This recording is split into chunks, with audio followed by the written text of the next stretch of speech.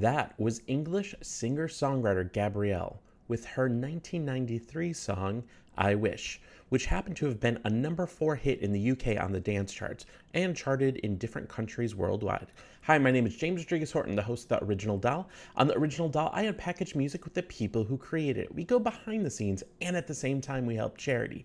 So for every question a guest answers, we get items donated to charity. We've been able to help out women and children in domestic abuse shelters, homeless LGBT plus teens, and so many more. For more information, follow me on Instagram, the.original.doll. Big shout out to my Patreon patrons. Thank you so much for doing what you do. You're keeping this show free and open for all. Well, we're going to get right to this because that song happened to have been produced by today's guest, Johnny Douglas. And we're going to have multiple episodes with Johnny coming up over the next week and a half. So be sure to subscribe on your preferred streamer. And as with every episode of The Original Doll, any audio ripping, recording, stealing is strictly prohibited in every country in the world. So be sure if you do in fact see any of these snippets leaked, please report them to the webmaster. But we're going to get right to this as I talk to one of the most hysterical guys that I've actually talked to in a long time, Johnny Douglas. My name is James Rodriguez Horton, and this is The Original Doll. The Original Doll.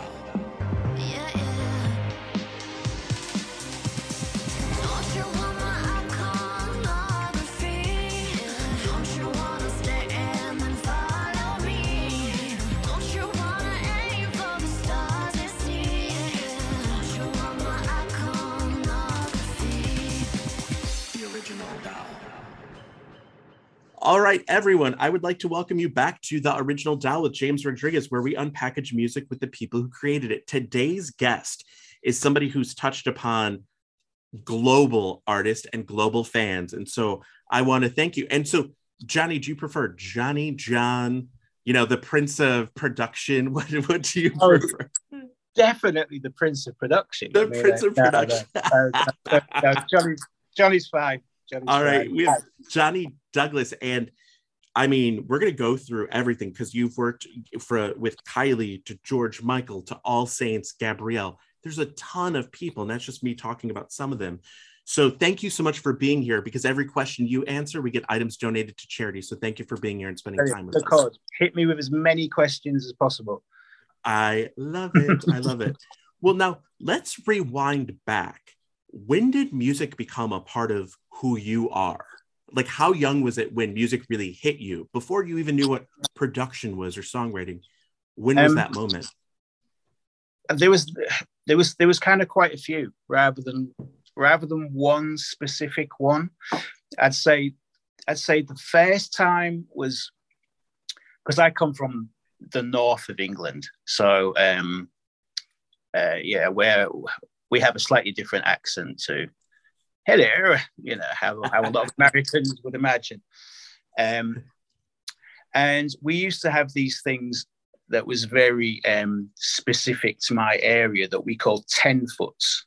And they were called 10-foots because they were 10 feet wide. And it's when you get like a row of houses, and the houses that backed onto it, there was like a long alleyway where people would park their cars, and there was garages in it.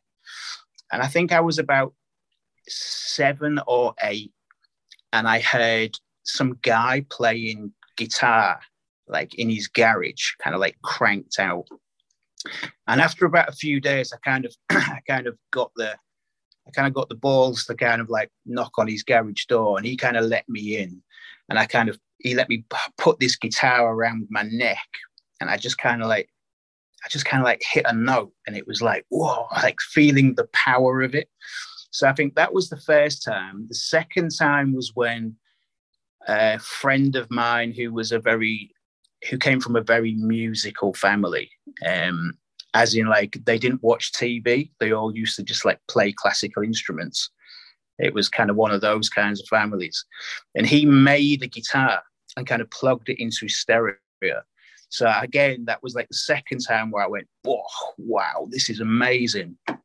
And then I'd say like the key pivotal thing was seeing, I saw George Benson live, not live, it was on TV. But they used to have these things called Live at the London Palladium. And it was like a televised thing, and there'd be someone from royalty who'd be sitting in the box. And George Benson was on there, and I watched that. And then my mum was like, right, you got to go to bed. I was like, school the next day. And I was 10 at this point. And I went to kind of brush my teeth. And that's when I just kind of went, this is what I want to do. I didn't know anything about production or songwriting. I had like a book that I used to write song titles in. And I had hundreds of song titles, but they were songs.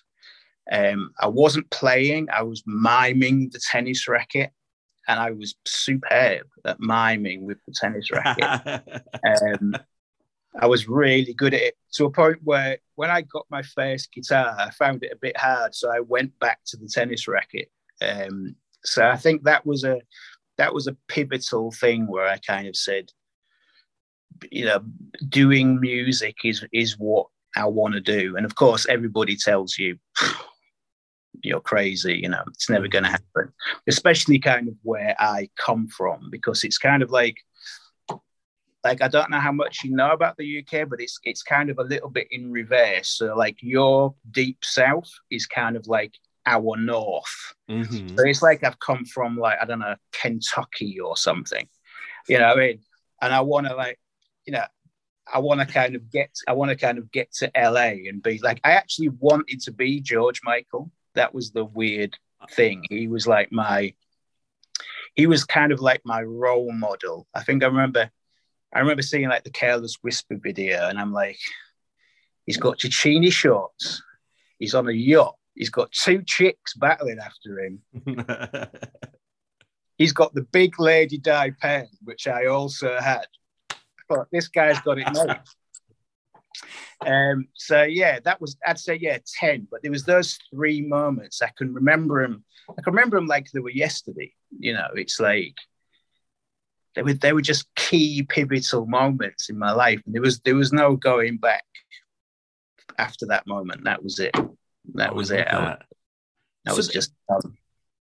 So then when did it turn in your mind to know, okay, it could go from the hobby that people say music is to I can make some money on that? Because there's always that where everyone can create, you can create but then there's a distinct shift when you're like, oh wait, now I could make some money. Of course, some starting out and things like that. When did that occur?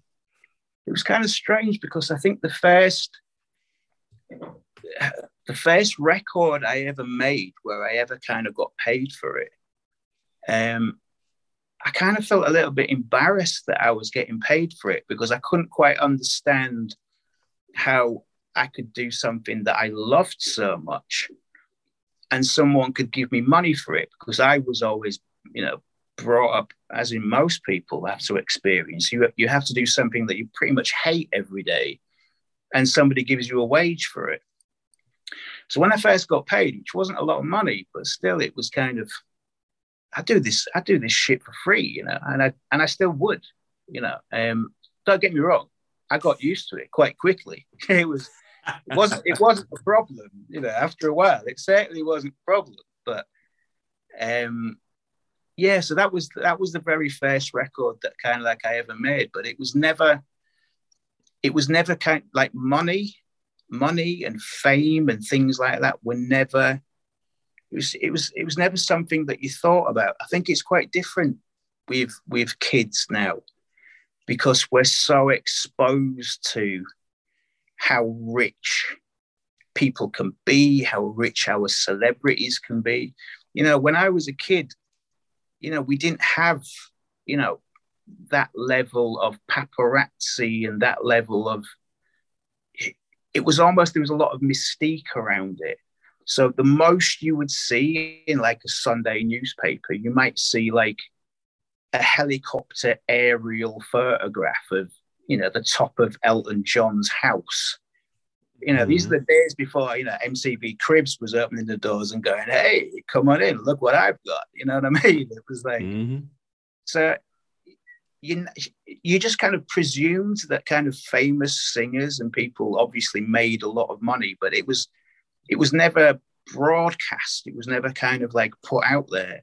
So I'd always say the same to anybody that was starting out doing music. It's like, never think about the money, never do it for money. And it was never ever like a defining role in the whole process.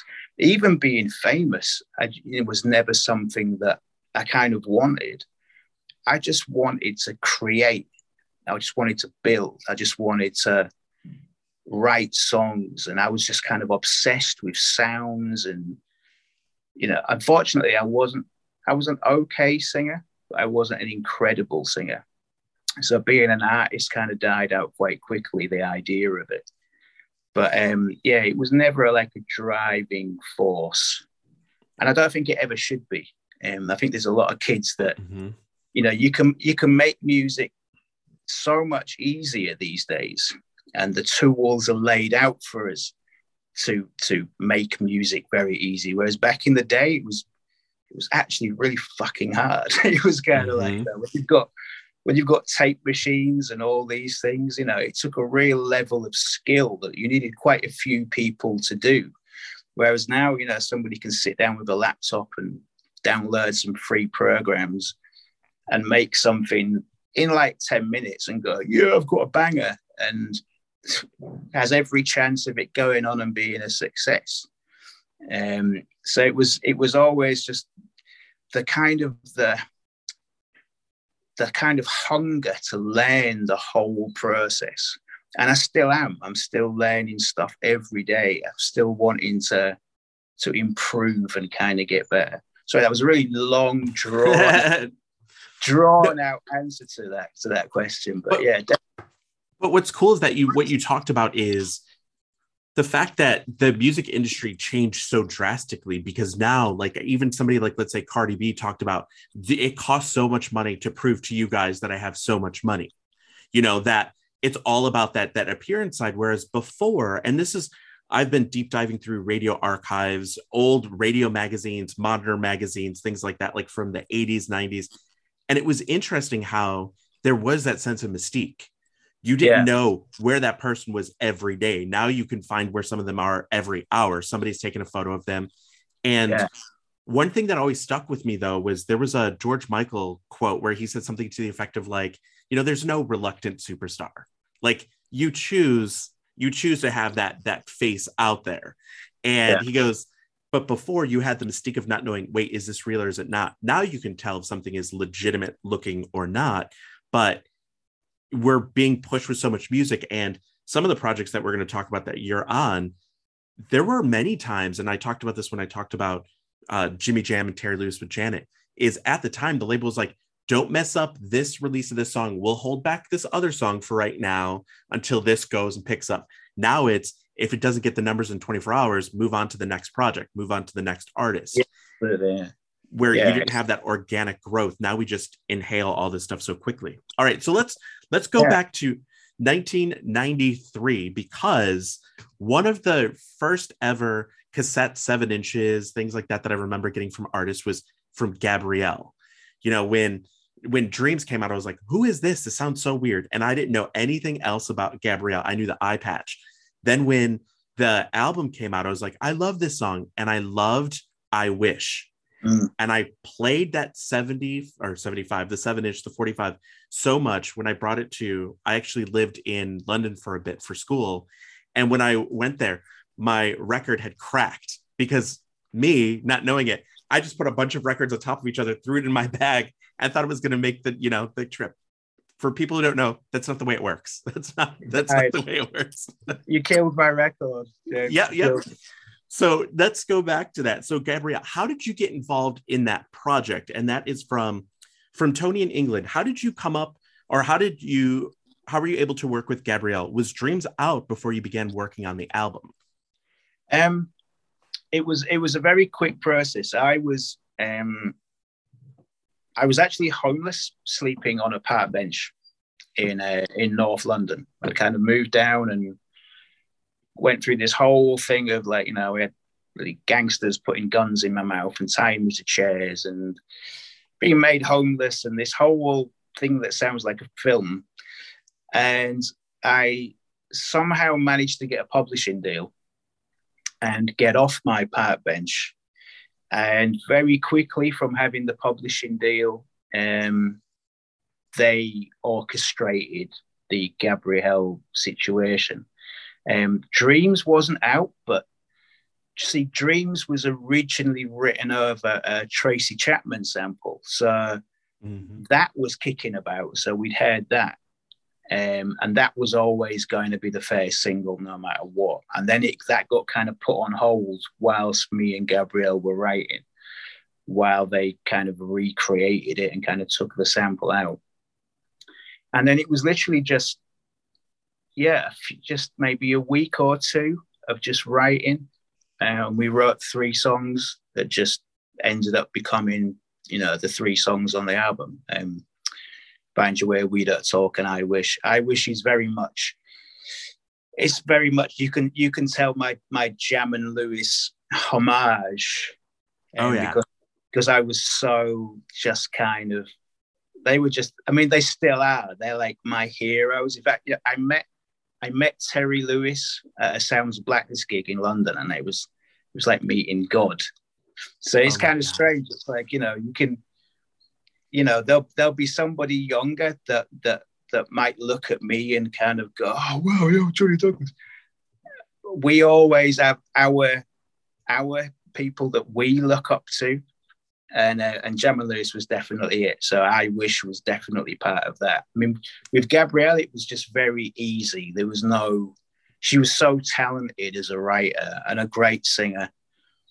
It was the first record that I'd ever made. So I didn't really quite know what I was doing. I just had a few little floppy disks with a few sounds on it. Oh my God. I didn't have a lot of equipment. Somebody had to work the computer for me because they were like Atari computers. I didn't have a fucking clue what was happening then. Somebody had to mix it. I didn't have a clue really how to work a mixing board. These are all things that I kind of learned over this 30 odd years. But yeah, it happened very quickly, set up by my publisher. And that was kind of once you've kind of got one away, then everything else just kind of becomes easier. It kind of snowballs. So yeah, Rondo Music, who I was signed to, is responsible for that. Thank you. Thank you, Rondo Music. I love it. And Rob from Germany said, when did you find out that your song would ultimately become the title for the Gabrielle album? I don't quite remember, actually. I remember thinking that's fucking great. It's certainly, again, you just write songs and somebody kind of goes, that's a great title for the album. I don't think there was like a key moment where somebody kind of went, we need to sit down and talk. And be like, okay, what is it? It's going to be the title of the album. And I go, yes. You know what I mean? That's amazing. It doesn't make that much kind of difference. It's just kind of like a little cool, like extra little bonus, I love that. So then Keith from Singapore asked, did you work on more than those 3 tracks for that album?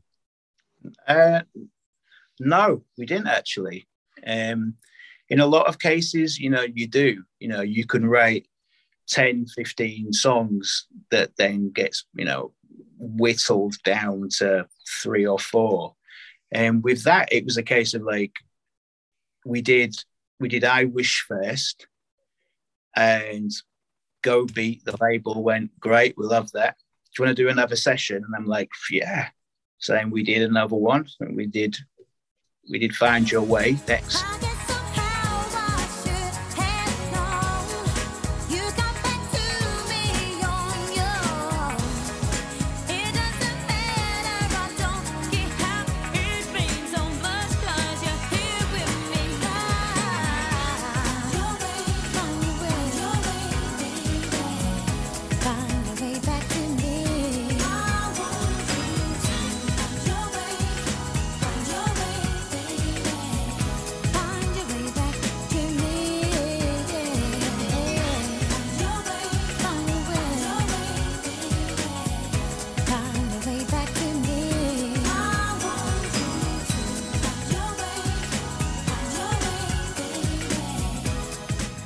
and they loved that.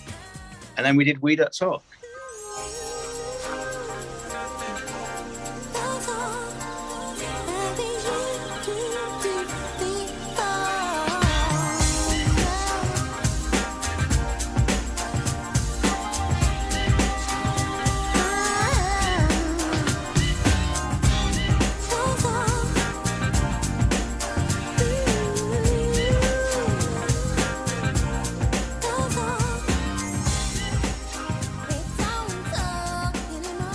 And it was just, and then that was it. The album was done. You know, she was working with a few other people, Steve Jervier and people. It was like really easy. Some records are really kind of drawn out and are a battle. This was just like, it's almost like they're kind of meant to be, you know. So there was nothing left over. When I went back for the second album, we wrote one song which I thought was great. And that wasn't used, and I wasn't involved in any more of their records after that. I was off kind of doing all kinds of things. So apart from that second album song, there was no other songs kind of left over.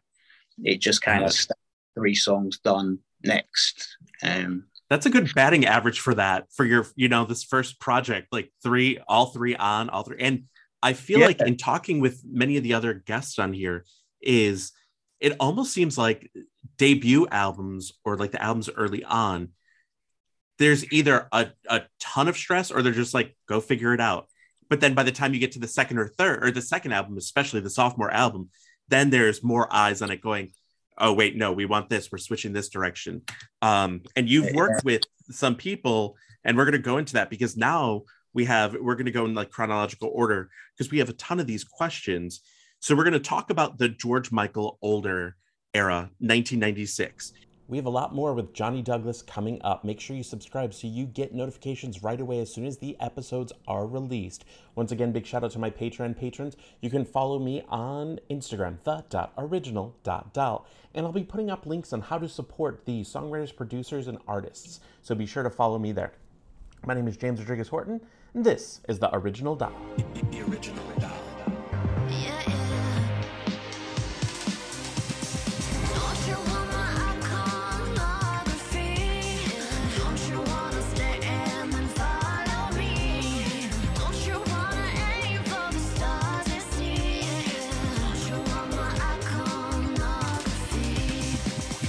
Original Dal.